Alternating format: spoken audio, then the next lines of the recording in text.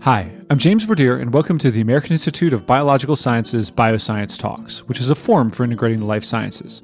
On the second Wednesday of each month, and sometimes in between, we discuss the latest bioscience publications. And as a reminder, if you'd like to read more, point your browser to academic.oup.com/bioscience. For today's episode, I was lucky enough to be joined by three guests. They were Derek Armitage from the University of Waterloo, Jennifer Silver from the University of Guelph, and Dan Akamoto from Florida State University. They joined me to chat about natural resource management, and in particular, how governance can be integrated with qualitative measures and methods. I'll let them describe, so let's go straight to our conversation. Thank you all very much for joining me today. Thanks for having us. Great to be here. Yeah, wonderful to be here. Okay, so as we get started, I was hoping we could talk a little bit about the way that populations are managed, in particular fish. What does that mechanism look like? How do we know, how a given fishery is doing? How do we know how many fish there are in the stock?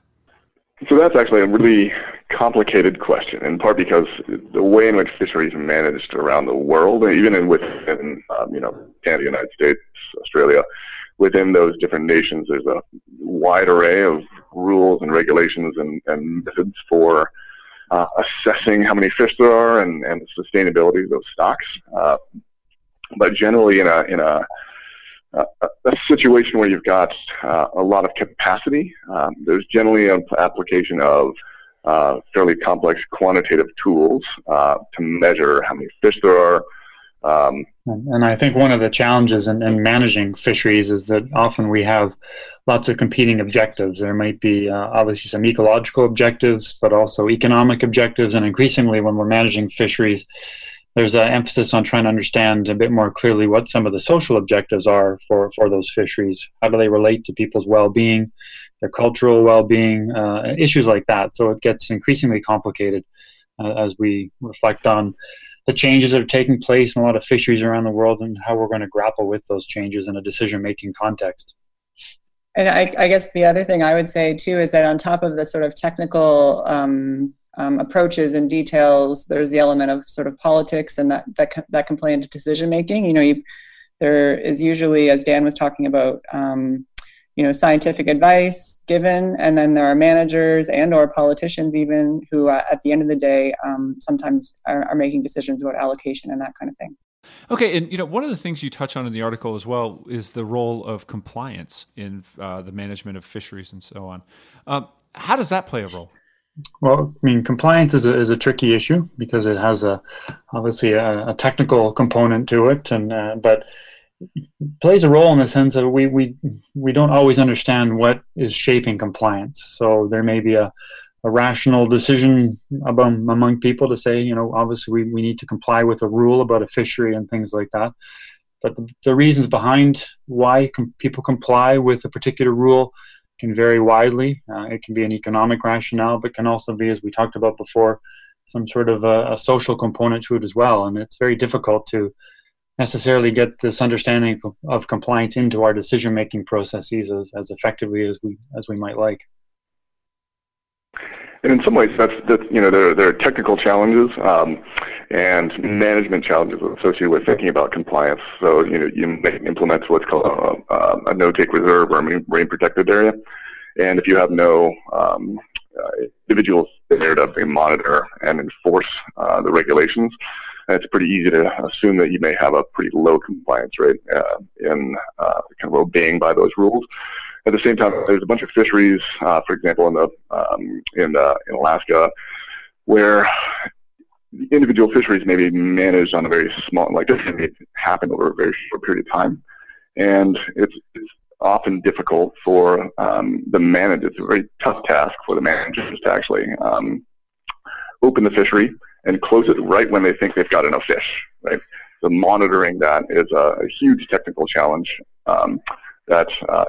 You may have compliance that's intentional on the part of the fisherman, or a lack of compliance, but you may also have a lack of compliance in part just because of the difficulty in kind of the feedback between how many fish are being caught and how many fish are supposed to be caught. So there may be incidental versus intentional compliance as well. But I think one of the reasons we were drawn to compliance as a kind of proxy in this particular paper is that, first of all, that it is oftentimes, kind of in our opinion anyway, that that there are the way in which the social, quote unquote, the social was incorporated into modeling and decision making had largely to do with economic considerations. And so what compliance allows us to think about is sort of different ways in which fishers, reasons why and ways in which fishers might be responding to rules in a fishery.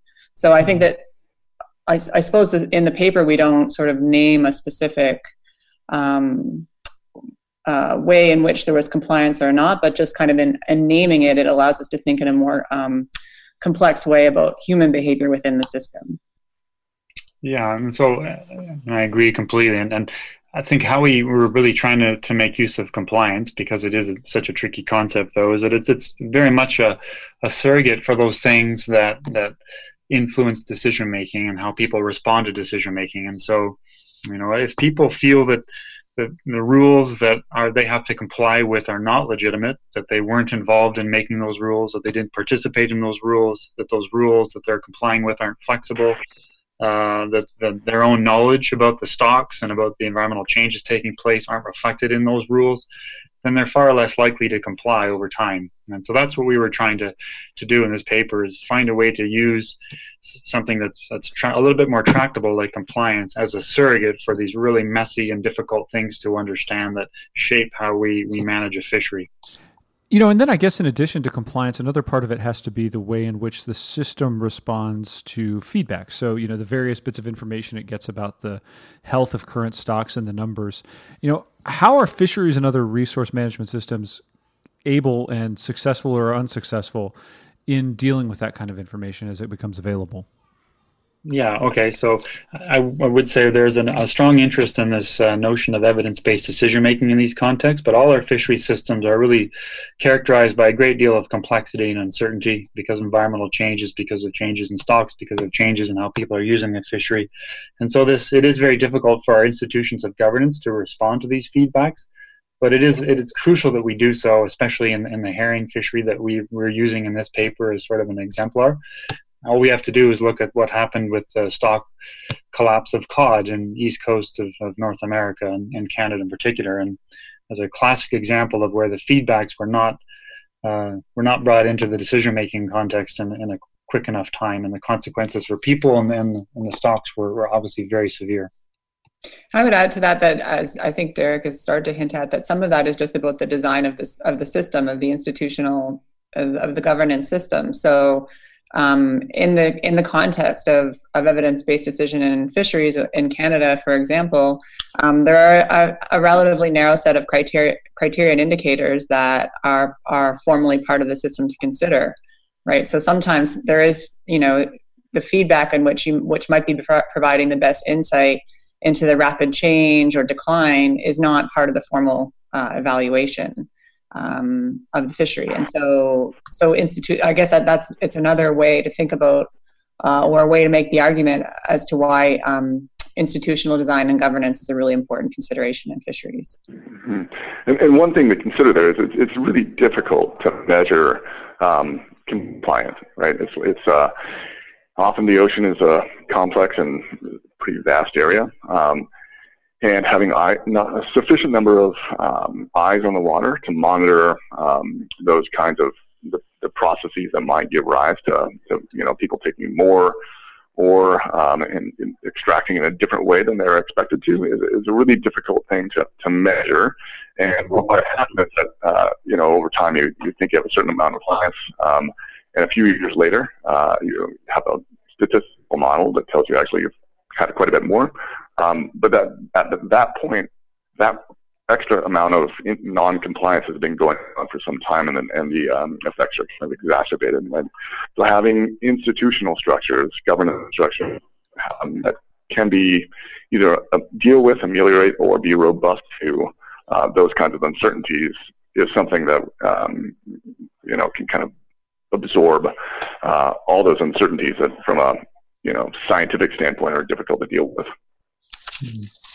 I guess I would just add, if I can as well, that when we're thinking about the way we design institutions and our governance processes, well, there's unfortunately no clear blueprint for success, right? So lots of different governance arrangements and institutional designs may yield different social and ecological outcomes depending on the context. And so again, as Jen mentioned, this is why we're really in this paper trying to reflect more critically on what these broader governance processes and arrangements are that reflect ultimately how we make specific decisions about a fishery, knowing that there is no clear roadmap or blueprint that's available for us to help us with that process. Okay, and I wonder then, what might we be doing differently, or what might managers be doing differently if they were trying to create a model that was, more resilient to various perturbations, or in particular, capable of incorporating the changing data as it came in from various sources. So one of the things, I guess to back up a little bit, one of the way in which a lot of fisheries and a lot of expertise is we use something what's called management strategy evaluation. That's kind of the gold standard from an analytical standpoint for trying to understand the consequences of particular management scenarios. And what that involves is we build a model of how we think the fish populations work, and build into that a little model of how we think the fishery works, and we build into that a model of how we think the science and the managers work.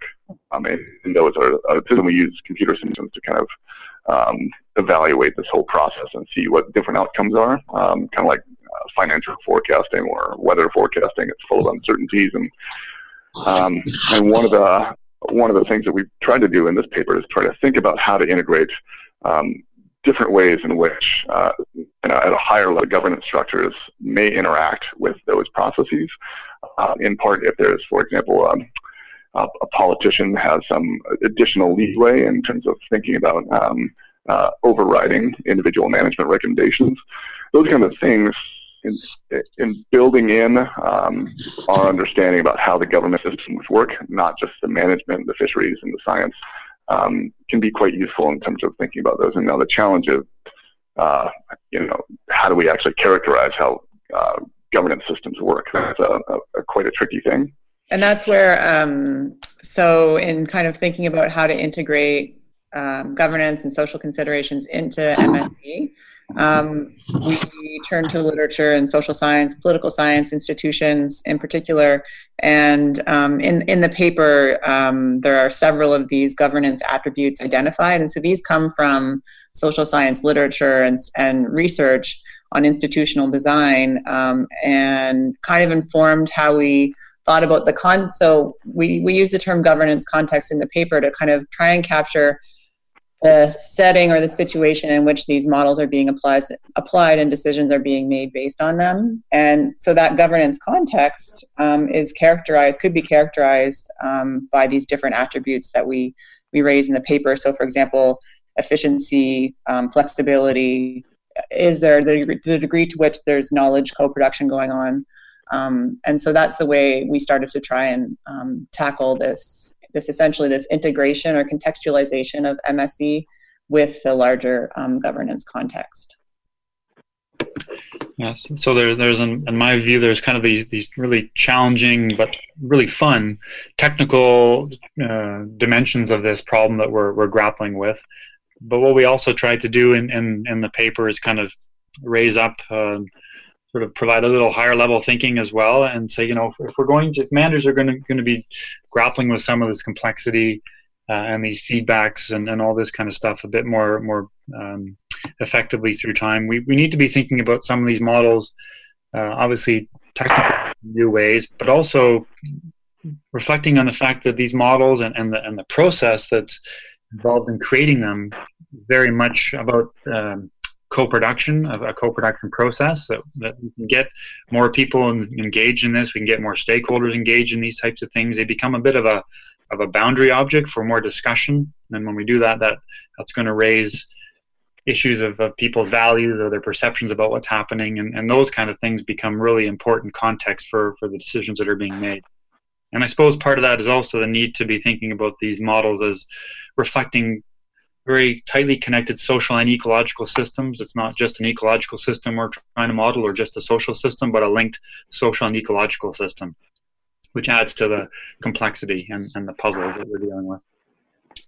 Yeah, one of the challenges I think on that front is as ecologists and biologists that deal with kind of building models of how we think populations work. We will spend a lot of time, we understanding these the kind of nuances of the ecology of the management systems. But the expertise in governance is really something that's far afield. And one of the things I think we learned in this exercise in doing this study was just even getting on the same page in terms of jargon and language and of how we think about problems, even though we're working in the same space, is quite a challenge. In part just because of the massive differences in backgrounds and these kinds of transdisciplinary approaches. There's quite a learning curve associated with it, and so that this field of MSE that's integrating more nuanced social and kind of governance structures is kind of a frontier in that way. Yeah, it sounds like something that requires a more of an interdisciplinary approach than you might have been traditionally envisioned for this type of management. Yeah, absolutely. I would just concur with what Dan has said. Is that a lot of the work of this paper at the front end of it was really getting on the same page with language and terminology. Derek and I, as the social scientists involved in kind of leading it, had to learn a lot about MSE and try and wrap our heads around that and think about the ways in which some of the governance attributes that I was just talking about might be put into conversation or work with thinking around how MSE works or should work in decision making. So yeah, the interdisciplinarity was and is key, and I think will continue to be as this field develops. And I also just wanted to give a shout out to the Ocean Modeling Forum, which really was the impetus for us all coming together, and a much larger group than just the three of us, I should add, coming together around basically thinking about how human dimensions and social dimensions could be incorporated and addressed through a quantitative modeling approach. And so it really was 2 years or so where we met over a period of 2 or 3 years. We met in person 4 times as a large group. And there have been various papers that have come out of the work that the listeners might want to take a look at to give a broader sense for what we've been up to. But that really, that in-person time and thinking and talking together was really invaluable, and even beginning to decide what we might tackle through the papers themselves. Yeah, I mean, I remember one of the first times we met as a group, we spent several hours using words like management and governance, and it took us a while to realize we actually aren't saying the same thing in the room. I mean, when I say management, I have something in mind, and when some of our colleagues say management, they had something quite different in mind. And for us, coming at this, all from, as Dan and Jen have mentioned, from very different backgrounds. We have anthropologists and biologists and modelers, and we have First Nations representatives and industry people. We're all using very different language, and so it takes these kind of processes that we're engaged in to trying to lead to outcomes like this take a long time to develop and to format. And you really did some of those intangible things about building trust among our group and getting along with each other that really are important for outcomes like this in this interdisciplinary or transdisciplinary space. And just to follow up on that, one of the keys to a successful management strategy evaluation program is, from the beginning, the direct involvement of stakeholders and title holders and managers and folks that are making decisions, but also some of the politicians, in order to understand the degree to which individual scenarios that are being simulated in these computer models are either feasible, realistic, represent the true objectives of what those individuals have, and how they be at odds for different parties. For example, one of the objectives here was to evaluate under what scenarios do you get really different outcomes than you might expect if you were just using a classic MSE process. And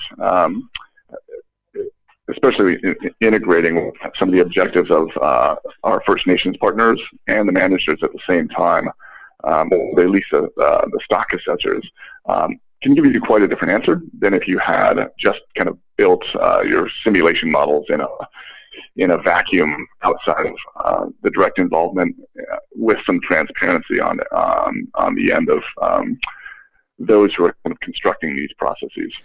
Okay, and I guess that raises the question then of, what should managers do differently? Obviously there's as you described, there's the temptation or the standard practice of taking a model and simply applying limits or management objectives on that basis.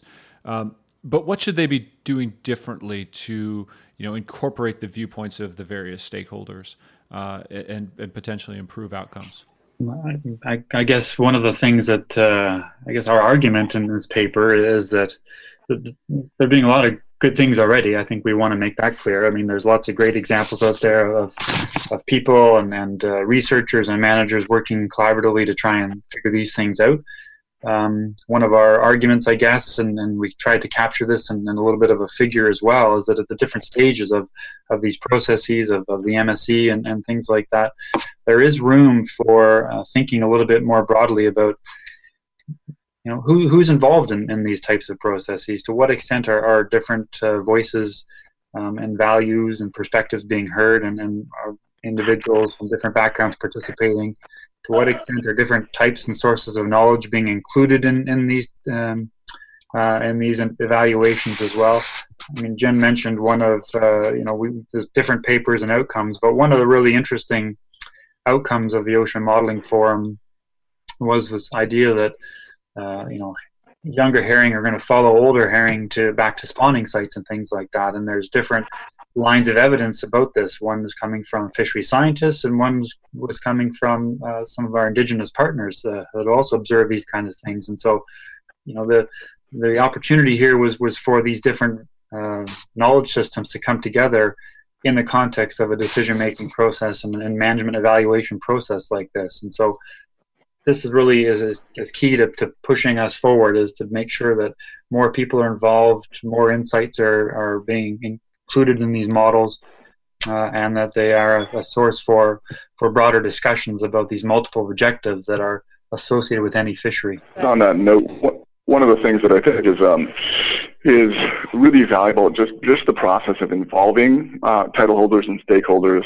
in the process, at least especially from the very beginning, is that if those processes lead to outcomes that are integrated directly into management, that process can be seen as more legitimate because it was directly generated from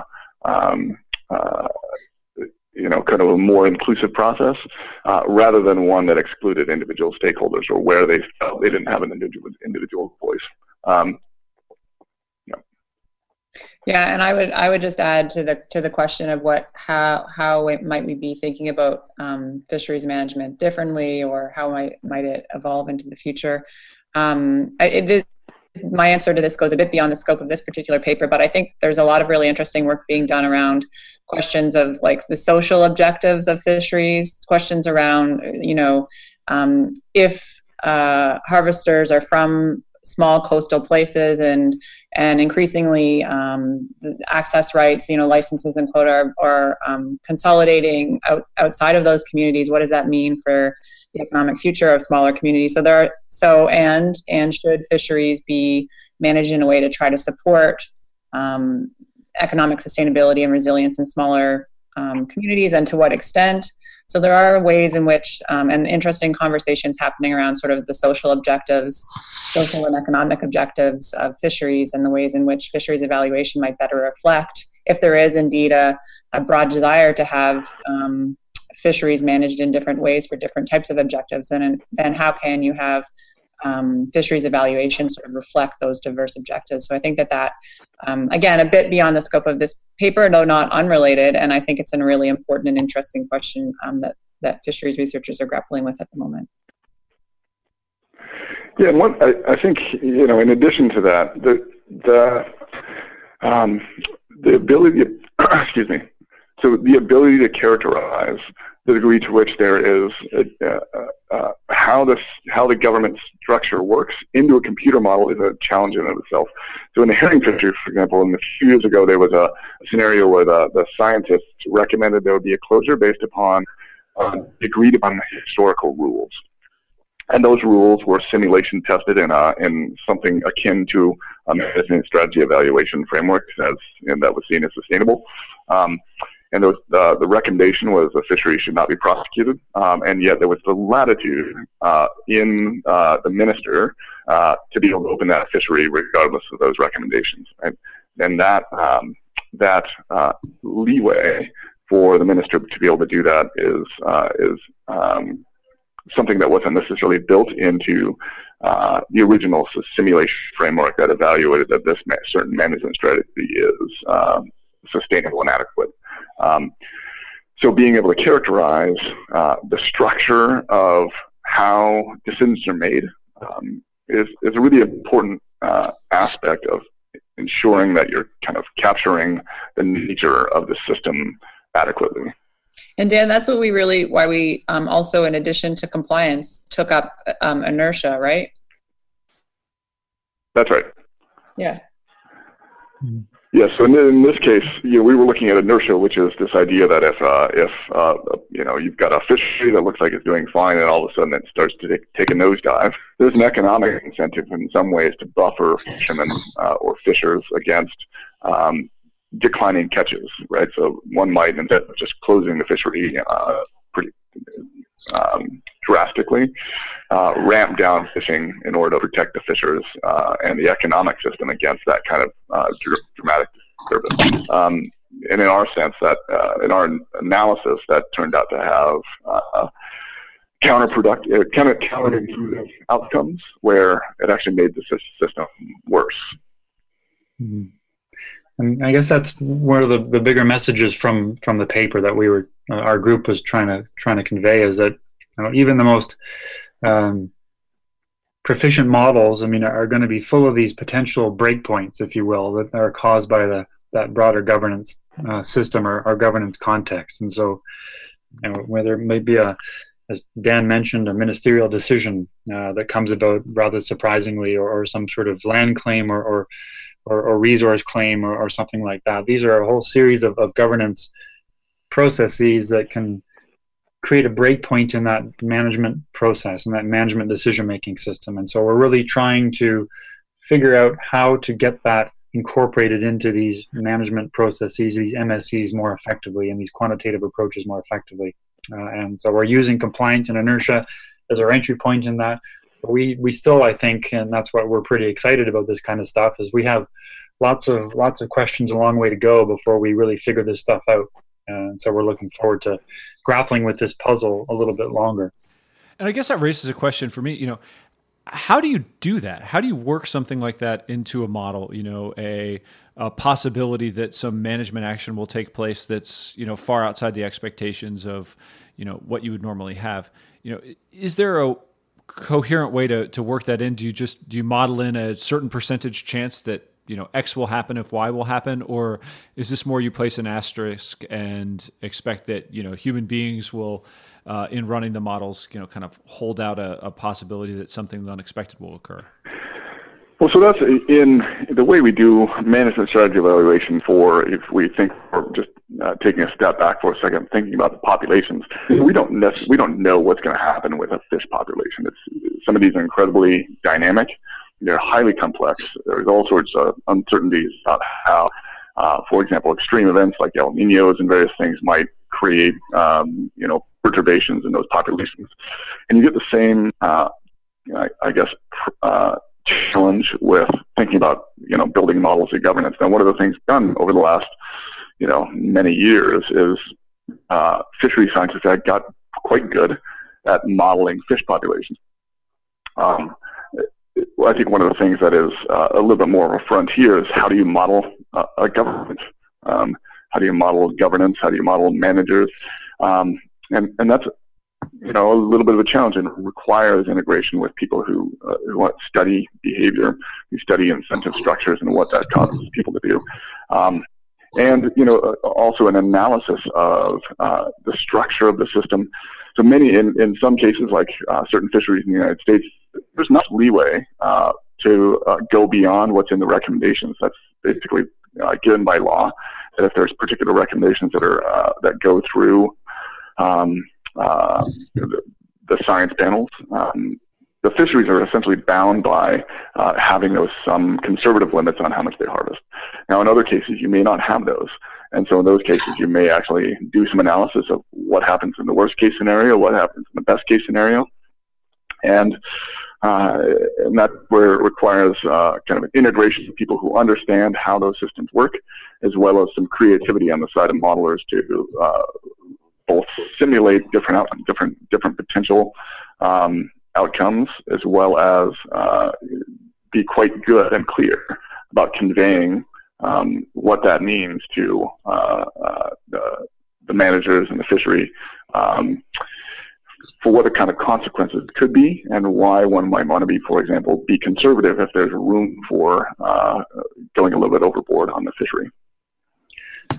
I would just add, in this whole process of us trying to think through these things, there's definitely a philosophical challenge that we're confronting, right? So, trying to parameterize governance is something that a lot of social scientists would be very uncomfortable with. Context really matters. Context is key in all this stuff. For those of us from a social science background, we're very obviously thinking about those contextual conditions that are crucial. So, we're trying to take ourselves a little bit into this zone of discomfort as to how do we actually take some of these ideas that we have disciplinary training in, and take them into this space where we may have to do things that we wouldn't necessarily be comfortable doing.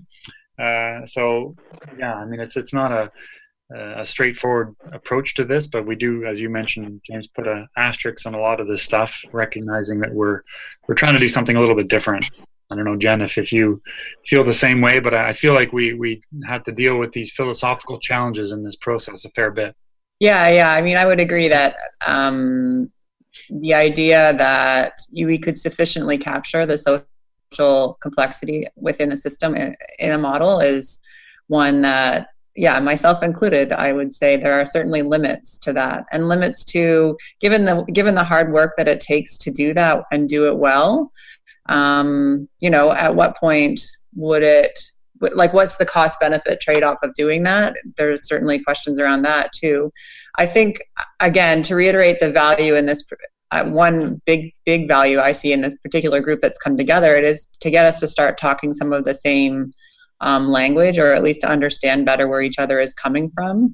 And one thing that I really do think reads through in the paper is we did a decent job of sort of saying we picked compliance and inertia. These are not the only ones. These ones are ones that we thought could connect or connect well to the governance attributes. So it made sense in the context of the particular MSC we were thinking about, or the example we were thinking about. So I think the value is that we got on the same page with a lot of that, and also in the paper sort of say that the models don't operate in isolation of the larger system, and I think that in and of itself as a message to fisheries scientists and managers and decision makers is a really important one. I think a lot of them know that, although it may be not at the forefront of their minds when they're doing the really complex and technical work that they are. But that again, that point that the models don't operate in isolation from the system, social and ecological system in which they're working, is a really important point. Although maybe it sounds simple, but I think it is really crucial. Okay, and then I guess I'll ask, finally, what's next for this work? This may be through the Ocean Modeling Forum or through some other body or just individual work. Feel free to answer however you'd like. But what's next for this field, and what should we be looking out for in the future?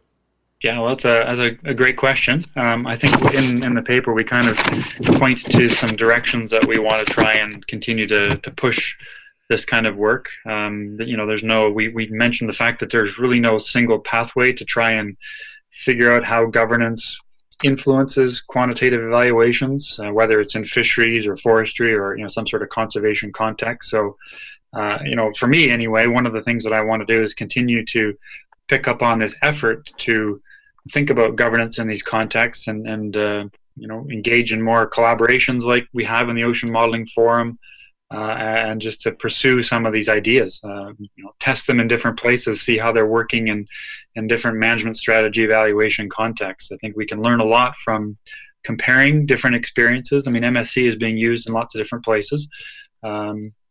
Some of them are very participatory and engaging with lots of different stakeholders and partners. And so it's looking at those, seeing how they're grappling with these kinds of broader governance challenges and contexts, and learning lessons from those experiences, and then thinking how we can advance the overall process of resource management more effectively. Yeah, and from my perspective, I think one of the things that is incredibly important, especially this day and age where we've got quite a bit of political volatility and a lot of swings between governments that can be quite pro versus a little bit antagonistic towards more sustainable practices, is the direct integration of both stakeholders, but also folks like Derek and Jen, who study governance from the beginning of the process, rather than integrating folks kind of midway through, where we've got some either quantitative tools or particular objectives, and then injecting those into the process kind of ad hoc or later on. These kind of partnerships, when they develop from both first principles at the outset of those meetings, can give quite different structures and different objectives and different outcomes, depending on kind of who's structuring those and how much time is required for individuals to get on a synergistic path. Yeah, it's a great question. I've just, as we've been talking, I've been wondering about the ways in which you could kind of do comparative work. We were thinking of one example, but could you compare different fisheries in different places, in different contexts, and see how playing with inertia and compliance or other sort of governance proxies would change outcomes? So I think that there's probably something lots to be gained through maybe comparative examples rather than single examples. One thing that has struck me as I've learned through the Ocean Modeling Forum process is the scale at which a lot of fisheries modeling is done. And this came materialized in a lot of our conversations where we had Indigenous rights holders and partners in the room, and the scale at which those community level and Indigenous knowledge observations happen is at a much smaller scale than a lot of the modeling happens, of course. And so there are questions, I think, around the scale at which modeling and observations happen, and the scale at which decisions, sometimes decisions for the entire coastline, or at least large parts of coastlines, are taken. And so I'm not quite sure how to articulate it better at this stage than just to say I think that there are questions around the scale at which observations, models, and decisions all are happening, and whether that there be possibility to play with that and learn from that. And I think that's a great point to leave it on. Thank you all very much for joining me today. Yeah, thanks, James. Thank you. Thank you very much. Great to be here. And that concludes this episode of Bioscience Talks. Just a reminder, the journal Bioscience is published by Oxford University Press on behalf of the American Institute of Biological Sciences, and is made possible by the support of our members and donors. Thank you, and talk to you next time.